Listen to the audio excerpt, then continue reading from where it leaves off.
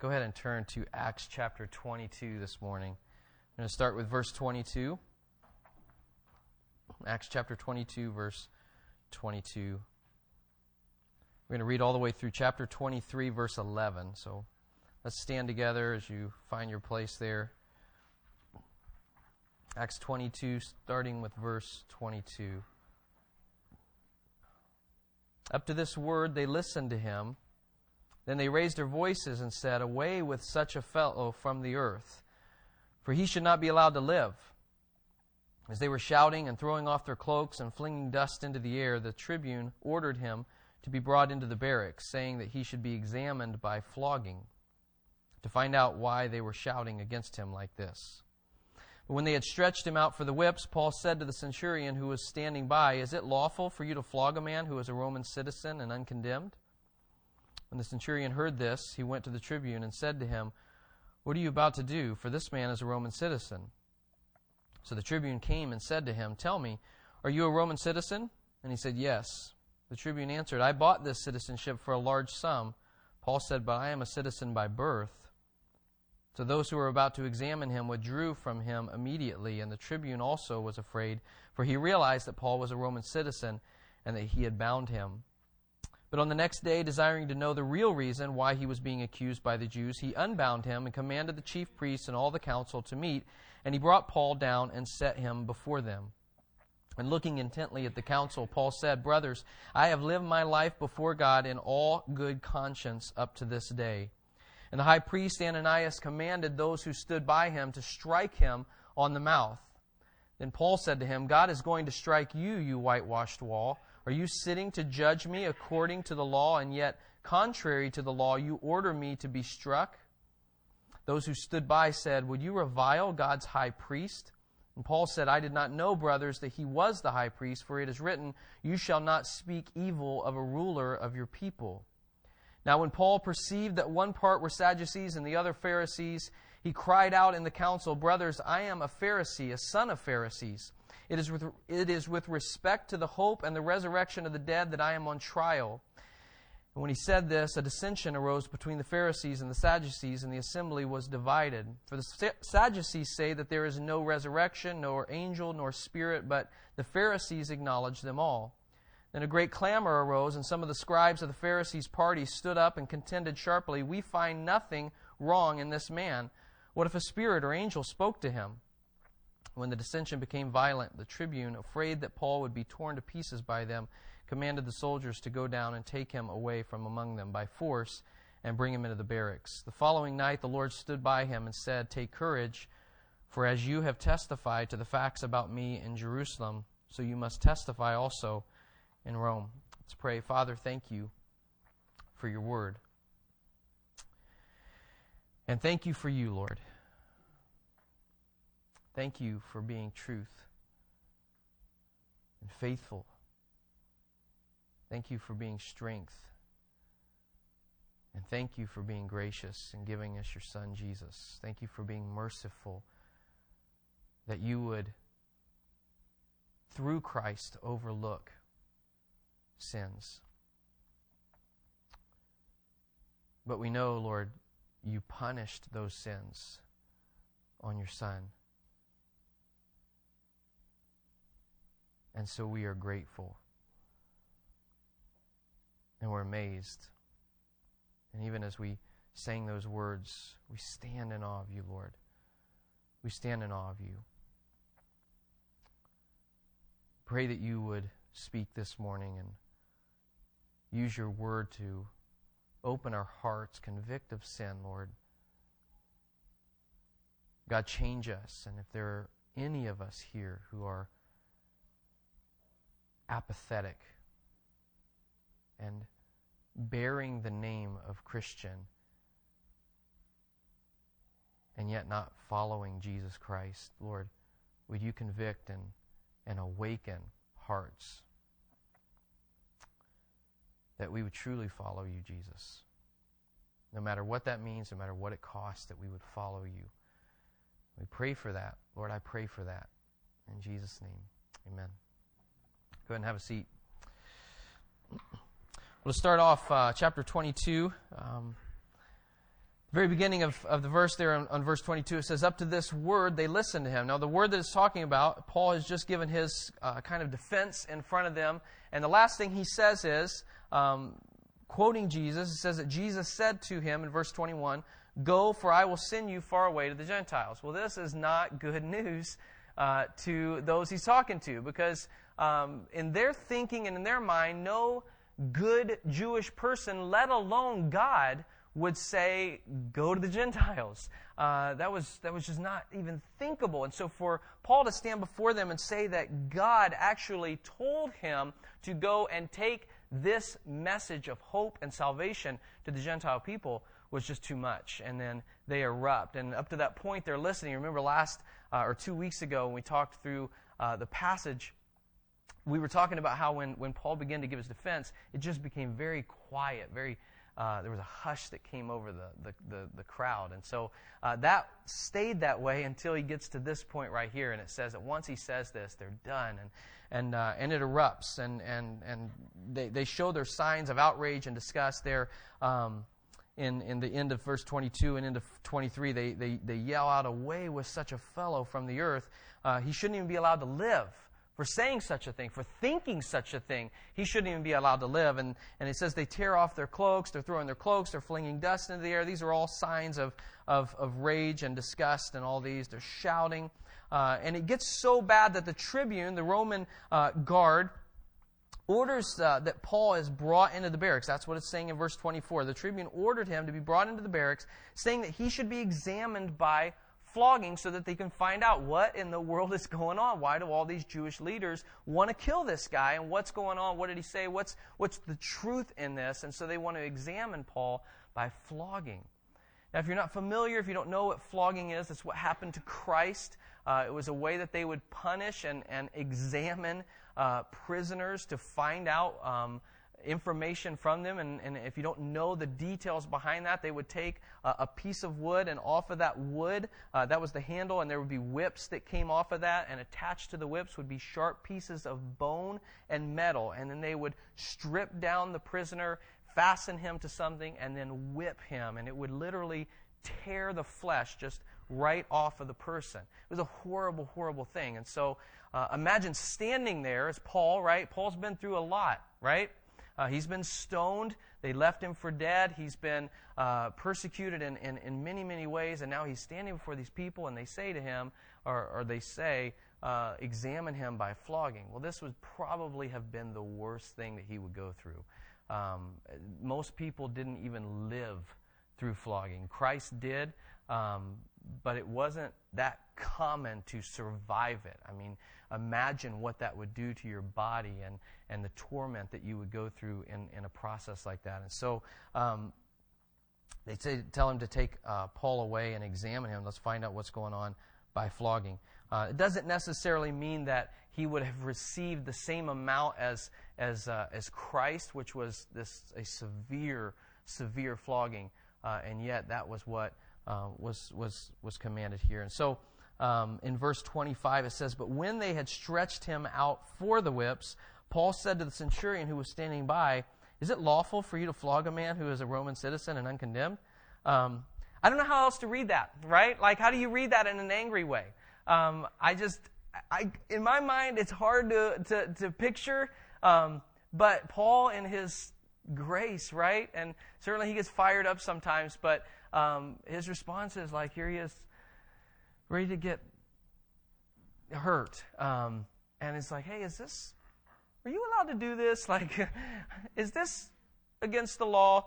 And it wasn't. It was against the law. It was not lawful for them to do that because he's a Roman citizen. And Roman citizens were exempt from this kind of torture. They weren't allowed to be brutally tortured like this. It was for non-Roman people. Romans knew that this was so bad they wouldn't do it to Roman citizens. And so Paul speaks up. Wisely, I think. It's a good comment, right? Hey, I was wondering, is this allowed? Are you allowed to do this? Well, as soon as he says this, right, everything changes. And he says, is it lawful for you to flog a man who's a Roman citizen and uncondemned? Both of those were illegal, right? You couldn't flog or you couldn't bind a Roman if he was not condemned. You couldn't even bind him. You couldn't chain him unless there were actual charges against that person. And so both of those things he brings up. When the centurion is a Roman soldier who's over 100 other soldiers, okay? When the centurion heard this, he went to the tribune who's over him and said to him, "What are you about to do? For this man is a Roman citizen." So the tribune comes, right? He's probably a little discouraged right now. And he says, "Tell me, are you a Roman citizen?" Paul responds, he says, "Yes." And the tribune answers, he says, "I bought this citizenship for a large sum." And we don't know the details behind that. It wasn't a common thing, but somehow he has purchased, bribed or something his way into being a Roman citizen. He's purchased this citizenship. And so he says, "I spent a lot of money to get my citizenship. How are you a citizen?" And Paul responds, "Hey, I'm a citizen by birth. I'm literally a Roman citizen." To which, verse 29, it says, "So those who were about to examine him withdrew from him immediately." As soon as they heard that he was a true-born Roman citizen, they were out of there. Why? Because this tribune who purchased his citizenship could have lost his citizenship if he had gone through with this. I mean, this would have been a huge deal. And so these guys, boom, they're gone, and we don't want to be a part of this. We're not going to do this. This is against the law, and this will come down on us big time. You have to understand, they were pretty serious about Roman authority. Remember, we've seen in the past where if a prisoner even escaped, the guards were held accountable, and they were killed for that. And so it's a big deal here, and so they didn't want to break the law, and so they bail. And the tribune was afraid, for he realized that Paul was a Roman citizen, and he bound him, which is illegal. So it goes on, and it says, on the next day, desiring to know the real reason why he was being accused, the tribune unbinds him and commands that the chief priests and all the council meet together. And that's the Jewish Sanhedrin. That's the leaders. That's the council, the chief priests, okay? And so he calls them all together, and he wants to find out what is really going on here with Paul. What's happening? Why is all this commotion, and why is all this stirred up, and why are they trying to kill him, and why is all this happening, right?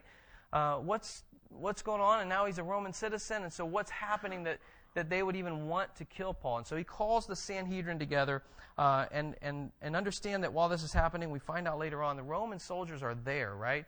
This is not an official Sanhedrin council meeting where he's being charged and tried. This is not a trial. This is just the Romans kind of calling them, the Jewish leaders, together so that they can be there and they can rescue Paul if it needs to happen. And they're just kind of listening and finding out what really is going on here. Okay? So it says in beginning in chapter 23, and looking intently at the council, so Paul is there and the Sanhedrin's there and they're all gathered together, and Paul looks at them and he says, "Brothers, I have lived my life before God in all good conscience up to this day." It's interesting that Paul calls them brothers, right? Most of the time they'd be called rulers or rulers and brothers or something like that, because there's an authority there. But Paul's different because he probably knew most of these people and probably was with them, probably was associated with them quite a bit when he was killing Christians and persecuting Christians and all those things. And so literally knows a lot of these people and refers to them as brothers. But he says to them in that statement, this is huge, guys. "Brothers, I have lived my life before God in all good conscience up to this day." Now they've seen, okay? They've seen him live. They've seen how his purpose has been to please God. They've seen, even when he was with them, his desire was to please God. His aim was to honor God, even though he was way off base and what he was living was not truth. His aim was God. And he had a zeal for God, and he wanted to please God. But he stands before them and he says, listen, up to this moment, right now, this day, I've lived my life in good conscience. Now that's an offensive statement to the Sanhedrin, right? Because it's putting them on defense. Because if that's true, then they're wrong, right? If it's true that he's lived up to this point in good conscience, then God told him to go to the Gentiles. And so they are wrong. And so it immediately puts them on defense. But it's a true statement because he has. Does that mean that Paul hasn't sinned? No.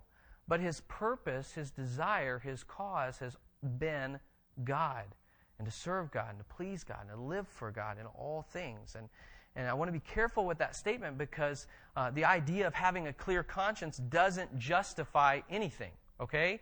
Let me read this to you real quick from John MacArthur. He says, conscience is the faculty that passes moral judgment on a person's actions. You probably know that, right?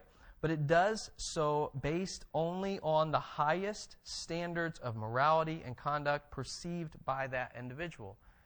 We've seen this in Paul's life, right? Paul had a clear conscience when he killed Stephen. Okay? So a clear conscience, don't look at this and say, well, I have a clear conscience, I must be a pretty good person.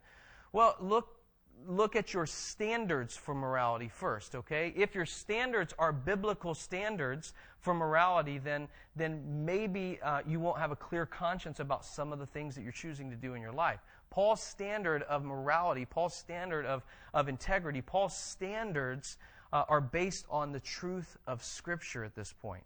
Paul's standards of morality are based on Christ himself. And so he can say, I have lived my life in good conscience up to this day, and we can say that's a pretty big deal because his standards are extremely high standards. His standards are Christ. And so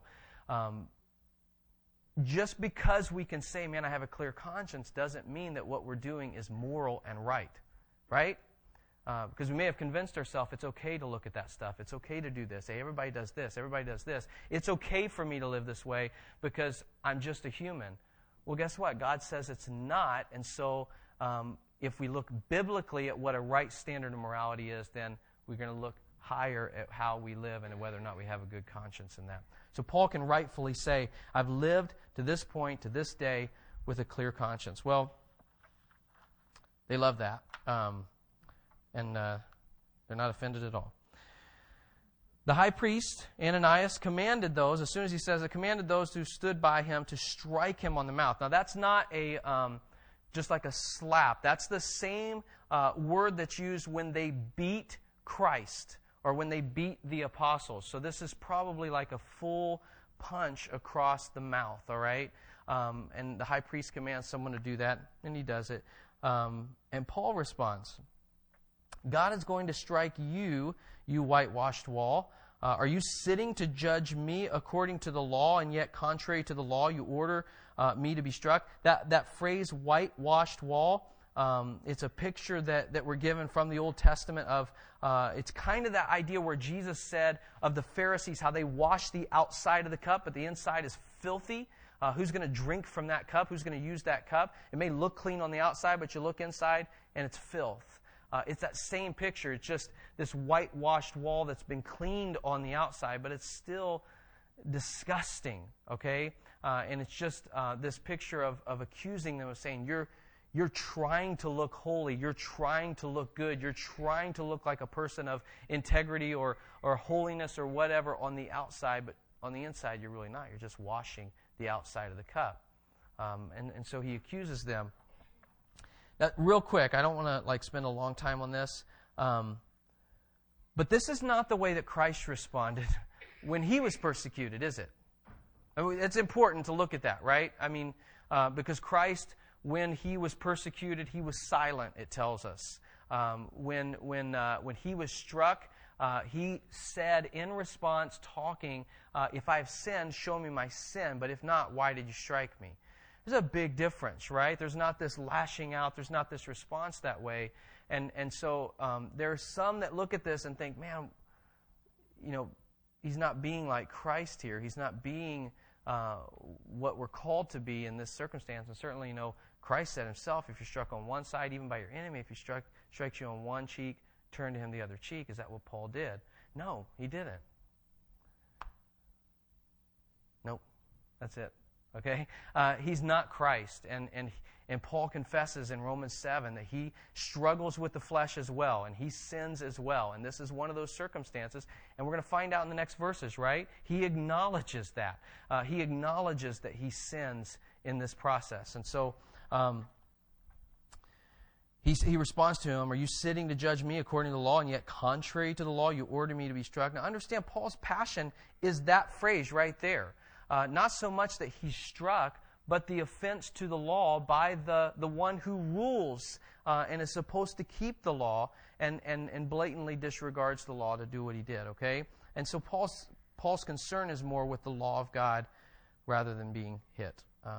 We've seen that not just here, but with his whole life. Verse 4, those who stood by said, probably shocked, "Would you revile God's high priest?"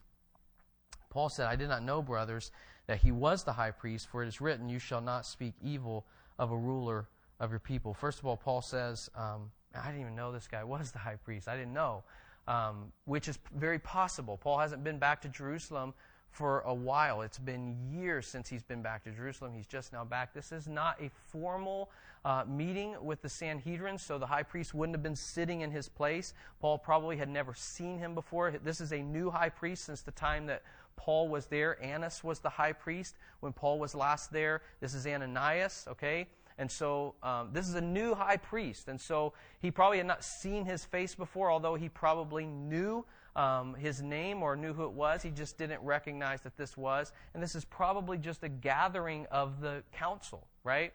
And so had the high priest been sitting in his position, certainly Paul would have responded differently and confesses that. Quotes from Exodus 22:28, where he says, "You shall not speak evil of a ruler of your people."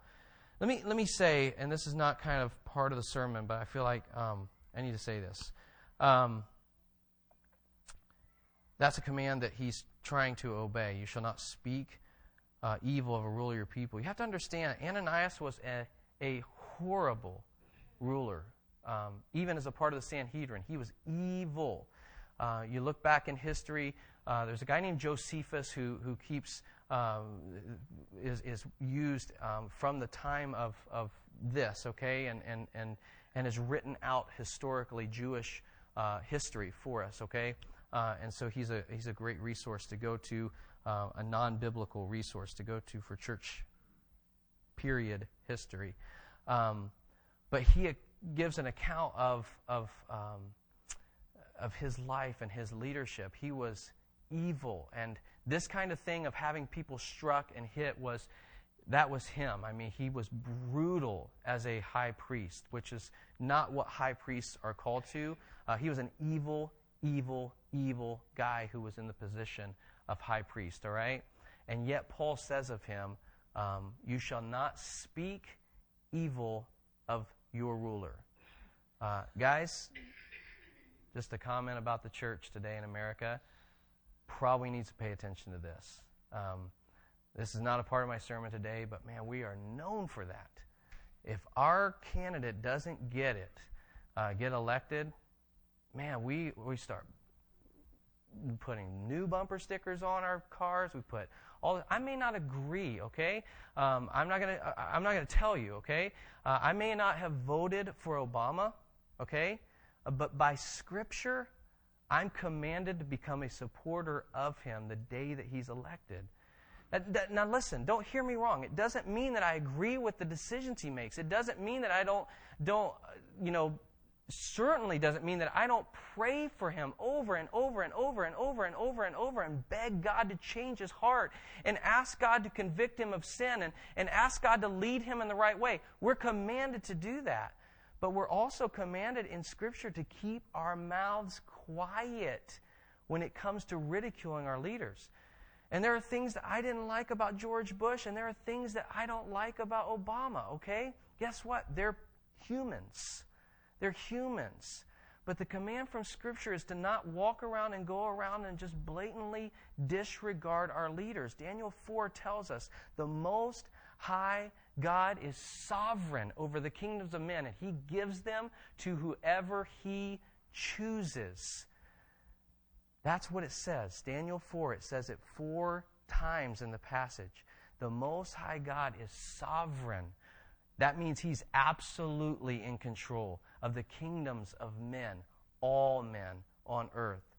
And he gives them to whoever he chooses. And then he says in the same scriptures, don't speak evil about a ruler who's been put over you. Why? Because God placed him there. And God's going to put him there for a purpose. We may not understand the purpose. And we don't have to understand the purpose. So we pray and we pray and we pray and we pray and we pray and we pray and we pray. But we can't be people who are going around bashing other people, especially people that God says, I put him or her there. I placed them there. So whatever country you're from, whether it's a king or a queen or a president or an emperor or whatever it is, don't speak evil about them. Don't do that. Pray for them and beg God to do what only he can do in a ruler's heart. He placed them there. I know that is tough. It's tough for me. It's tough for me, but as I read this passage, I was convicted by that. Because I'm so loose with my mouth sometimes. And whoever it is, if I disagree with them or if they disagree with me, I just want to, hey, this, and this. They're human and they need prayed for just like I do. And God tells us to not speak evil about them, but pray for them. And read through the rest of the New Testament. There's New Testament commands that say the same. 1 Peter, honor the emperor. That's president for us, okay? Honor them. Submit to them. And honor them with your words. Why? Because God placed them there. We may not agree. God has put kings and rulers around the world for the course of history that are evil. He put a high priest in the Sanhedrin who was evil to the core. Why? Because God's ways are not our ways, and they're far above ours, and we don't understand them, and we can't comprehend them, but he has these ways that surpass our permission because he's great, and we can trust his word that says in Psalm 119, verse 68, he's good, and what he does is good. That's a total side sermon, okay? All right. Where am I at? All right, here we go. Verse 6. Okay, here we go. Now, when Paul perceived that one part were Sadducees and the other Pharisees, he cried out in the council, brothers, I am a Pharisee, a son of Pharisees. It is respect to the hope and the resurrection of the dead that I am on trial. And when he said this, a dissension arose between the Pharisees and the Sadducees, and the assembly was divided. But the Sadducees say that there's no resurrection, nor angel, nor spirit, but the Pharisees acknowledge them all. Then a great clamor arose, and some of the scribes of the Pharisees' party stood up and contended sharply. We find nothing wrong in this man. What if a spirit or an angel spoke to him? And when the dissension became violent, the tribune, afraid that Paul would be torn to pieces by them, commanded the soldiers to go down and take him away from among them by force and bring him into the barracks. I love this section, okay? It's just complete wisdom on the part and fun on the part of Paul.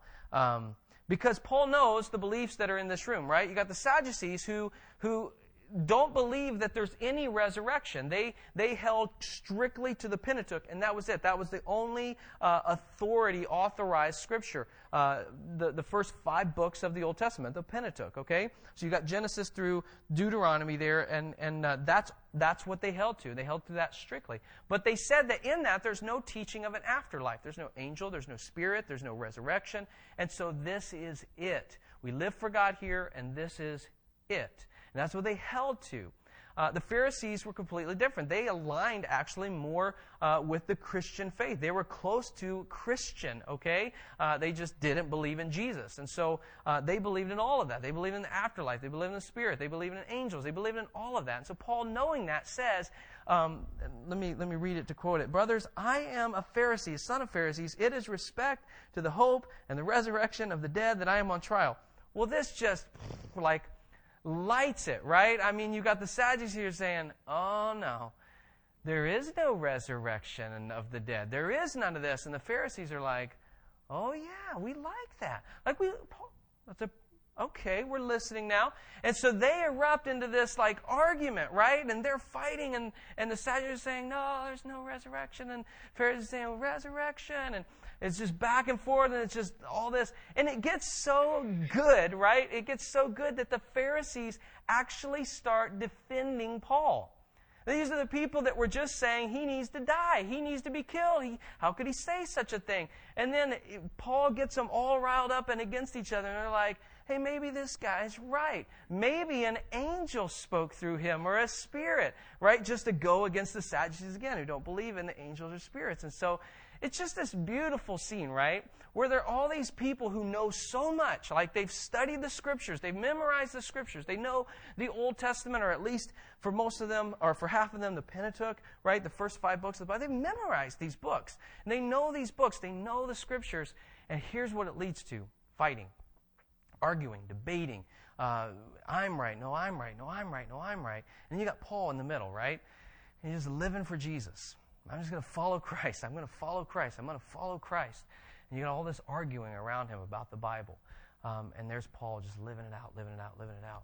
Guys, that's just a beautiful picture to me. Because this is what it should look like, what Paul's doing. And yet the church so often looks like the people on the sides. In fact, this is what I want to do, okay? I'm going to do something totally different this morning. We're going to split you guys up, all right? Kind of war ball. We're going to do war ball, all right? Everybody stand up. We're not really, okay? Pharisees versus Sadducees, all right? If you're on this side of the room, just go against the wall over there, all right? Just go, get up. It's totally biblical. You're allowed to move. You're allowed to walk. Totally fine. And this guy, you guys go over here, all right? We'll evaluate in a second. Travis, you stay right here. Come up here with me, all right, Travis? You're closest. You're closest, all right? No one's going to be embarrassed. You're not going to be embarrassed, I promise, okay? Okay, so let me look around here. Let's evaluate, examine what we got going on here. Okay. You guys are obviously Pharisees, right? Okay? Obviously. Obviously Pharisees. We've got Pharisees over here, Sadducees over here, right? No resurrection. Thank you very much. Good job. See? You see, guys? You guys thought I didn't like drama. Look at that. Okay.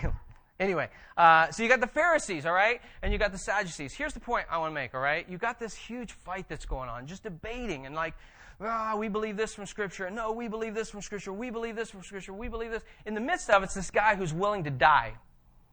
In fact, they're trying to tear him apart. And the reason they're trying to tear him apart is because he's actually following Jesus.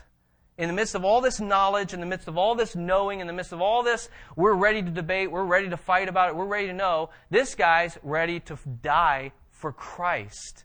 So what I'm going to do is have Travis come right out here, okay? They're going to rip you apart in a second, all right? Is that okay? Sounds good. I picked the tough guy to do it. No, I'm teasing. All right? And here's what happens. Like, you've got Travis here, okay? And you got the Pharisees and you got the Sadducees. Guys, I don't want you to separate yourselves from this passage and think this is so much different than the church today.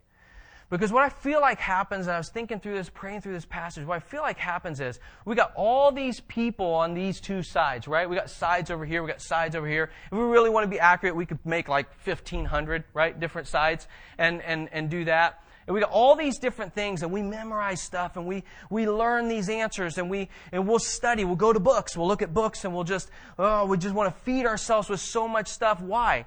Our only reason is so that something, when it's brought up, we can just, boom, I know more than you know. I can answer that better than you can, and I'm going to shut you down, and I'm going to tell you how it is, and I'm going to argue with you about this, and I'm going to do this. And all the while, in the midst of the church, you'll find this person who's not arguing with anybody. He's not fighting with anybody. He's just living for Christ. He's just doing what Christ called him to do. And here's the point. I'm not saying that we're not called to know things. I'm not saying, obviously, you know my heart. I love the Bible. I love it. I mean, yesterday was my grandmother's funeral. I'm going to tell you something honestly from my heart, what I came away from. All right? There are two things that I am absolutely confident of in this world. God's love and His Word. I trust those more than anything in this life. More than anything, I trust those. I'm not telling you, man, don't study. I'm not telling you not to know things. I tell you that a lot, right? I tell you need to be in the Word. You need to be reading. You need to be putting it in your heart. You need to be putting it in your head. When it goes in your head, it needs to transition into your heart. You need to do those things. But I don't think the Bible's just calling you to that. The Bible's calling you to love Jesus so much that you get into the Word so you know how to follow Him better. So that you're this guy. So you're the Paul, you're the Travis who's standing in the midst of all these people who just know a bunch of stupid facts that they've memorized, right? They're stupid facts if they're not applied. Paul tells us in 1 Corinthians 8, I think it's verse 4, he says, there's a knowledge. So, all of us, what's his words there?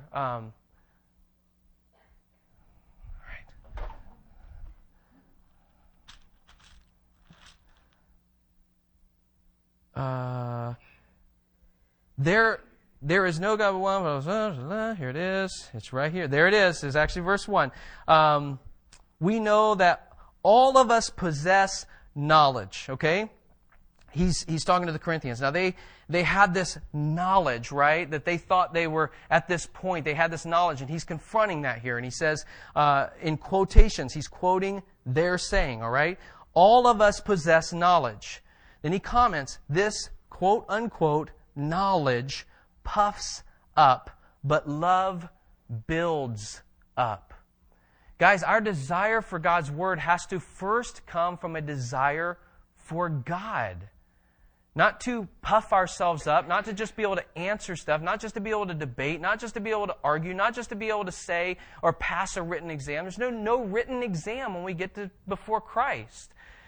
It's, do I love Jesus? Am I willing to stand in the midst of all of these other people, even the church, and say, kill me if you have to kill me. I'm following Christ, and I love Him so much, I'll get into His Word, and I'll find out what He wants me to do. If He wants me to live a certain way, I'll live a certain way. If He wants me to give everything away, I'll give it all away. If He wants me to be persecuted, I'll be persecuted because I treasure Christ. I don't treasure myself anymore. I want Christ. I want to live for Christ. I want to give for Christ. I want to do all things for Him and for His glory. And so I'm going to get into His Word. I'm going to get into His Word. I'm going to get into His Word. I'm not trying to pass an exam.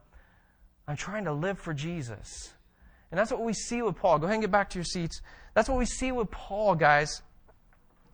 You look at this picture, right? You look at Travis, right? And it looks like, man, this guy's lonely out there, right? But that's not the way it should be, right? That should be the church. The church of Christ should be this big, massive group in the middle. And the church should feel awkward if we're the ones on the sides and we're just learning and studying all this stuff. We should feel totally out of place in the body of Christ. And that's our desire. I mean, honestly, with the life groups and with the things that we desire for our church and to have this community where people genuinely love each other. And that love is coming from a love for God. It's fed from a love for God. That's the only way that's possible. You look at what real love is in 1 Corinthians 13, which is what he's calling us to do to each other. Impossible. You read through that. We refer to that as the marriage passage. It's not the wedding passage. It's the church passage. It's what we're supposed to be as followers of Christ. That's how we're supposed to love each other as followers of Christ. That's the point of the passage. You look at that, it's impossible without Christ, without a love for God feeding that love for other people.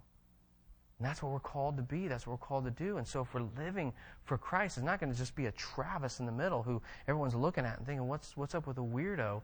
And we're saying the same things that the Pharisees say. Away with such a fellow from the church. For he shouldn't even be allowed to live. He shouldn't even be allowed to be among us. He makes us feel bad. He never answers the questions right. He didn't memorize these 4 laws or this road or this or this or this. He's just always doing this stuff for Jesus. And it shouldn't be that way. It should be, man, we're just all living and loving God so much. We love God so much that we love His Word, and we're getting into it. We're putting it in our head. We're putting it into our heart so that we can live it out more and more and more and more and more. That's what we're called to, guys. That's what we're called to. Sometimes I feel like if Paul came to our church or any church, not any church, that's not fair. Most churches in the United States, I feel like if Paul came in, man, and we dress him up, right? We'll put some jeans and like a polo shirt on him. Like, make him look really cool, right? No, I'm teasing. Dress him up, like make him look like, he fits in as far as, fix his hair, whatever. I don't think he would fit in. I don't think we would let him fit in. I think we'd be so offended by this guy. I think we'd be so put off by this guy because he would make us feel bad. And we don't like to spend time with people that make us feel bad. And his standards would be higher than ours. And he'd pull us aside and say, maybe you shouldn't watch that. Maybe you shouldn't have gone to that. I heard you boasting about going to see that, or I heard you boasting about that joke, or I heard you boasting about what you did at work. I heard you boasting about the things that you're carrying on, and maybe you shouldn't do that. And you make us feel bad. And I don't think we would want him around too much. That shouldn't be the case. I mean, we should be Paul. We should live like that. We should be able to say, according to biblical standards, I lived my life to this day with a clear conscience. God is my witness. I've lived for him and for his glory. I've lived to build the church and not my kingdom. I live for him. I don't care what comes. I don't care what happens.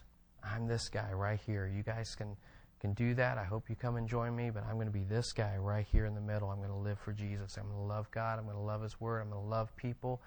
And I'm going to live for Christ. And it changes things. When you're the guy in the middle, it changes your perspective at work. It changes your perspective and how you live at home and how you live at the office and how you live in your neighborhood.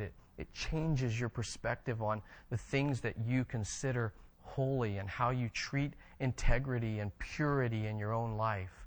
It changes those things. When we let those things be more like the world, we're out there. We just know stuff. We're not living for Christ. When we let those things get into our life, and impurity and a lack of holiness and just a life that doesn't look like Scripture, guys, it's a cute picture, but you're out there. If that's how our life is characterized, we're not in the middle. We're not following Christ. We're not living by the Holy Spirit and with Christ living in us and through us. We're not doing that. Why? Because he changes us. He convicts us of that stuff. He rids us of that stuff. I read 1 John this last week and just sat down. I'm just like, oh, that's Scripture. That's the Bible. Read through it this week, and it's just like, and then be okay with, try to be okay, I should say. Try to be okay with just worldly stuff. It's impossible. It's impossible. Let me pray. Father, thank you for your word. Thank you for your love. Thank you for your grace and kindness, Lord. We genuinely, I believe this. I believe this for so many of these people. We want you to be Lord of our life. We know when we are playing the game. We know when we are on the sides. We know when we've just learned stuff and we're throwing it out so that we are the whitewashed wall. We are the cup that's only been cleaned on the outside. We know that. And we're tired of it so often. And we do want to change, God, but we cannot do it ourselves. And we need you. We need your Holy Spirit, Lord. And I pray for that. I pray for that. I pray that your Spirit would fill us and fill this place, Lord. That you would show us that the fruit of your Spirit is not worldliness, it's godliness. And if we will submit, if we'll walk by your Spirit, then we will live lives where we can say, like Paul, our cause, our purpose is you, Jesus. We have a clear conscience built on biblical standards, not on our own, not on the world's, on biblical standards. God, help us to walk in the middle. Even as part of the church, help us to be living a life that is completely a pleasure for you to see. I pray that you would convict of sin. I pray that you would bring true repentance today, Lord. And if there's anyone who knows that they're walking or standing on the sides, Lord, that you would bring true repentance today, that they would get with someone and pray to you, Lord, and have accountability in their life and surrender completely, Lord, laying everything before you, giving you everything, Lord. And then going, living for you. Like Christ, like Paul. Praise you, God, because you're faithful, you're strong, you are able. Your word says that you are able to keep us from falling and to present us to your glorious presence without spot or blemish. We can't do that, God. You can. You're faithful. And we need your faithfulness, God, to pick us up and to push us, move us in the right direction, and to walk with us and even carry us at times so that we might build your church and glorify your name and please you in all things. In Jesus' name we pray. Amen.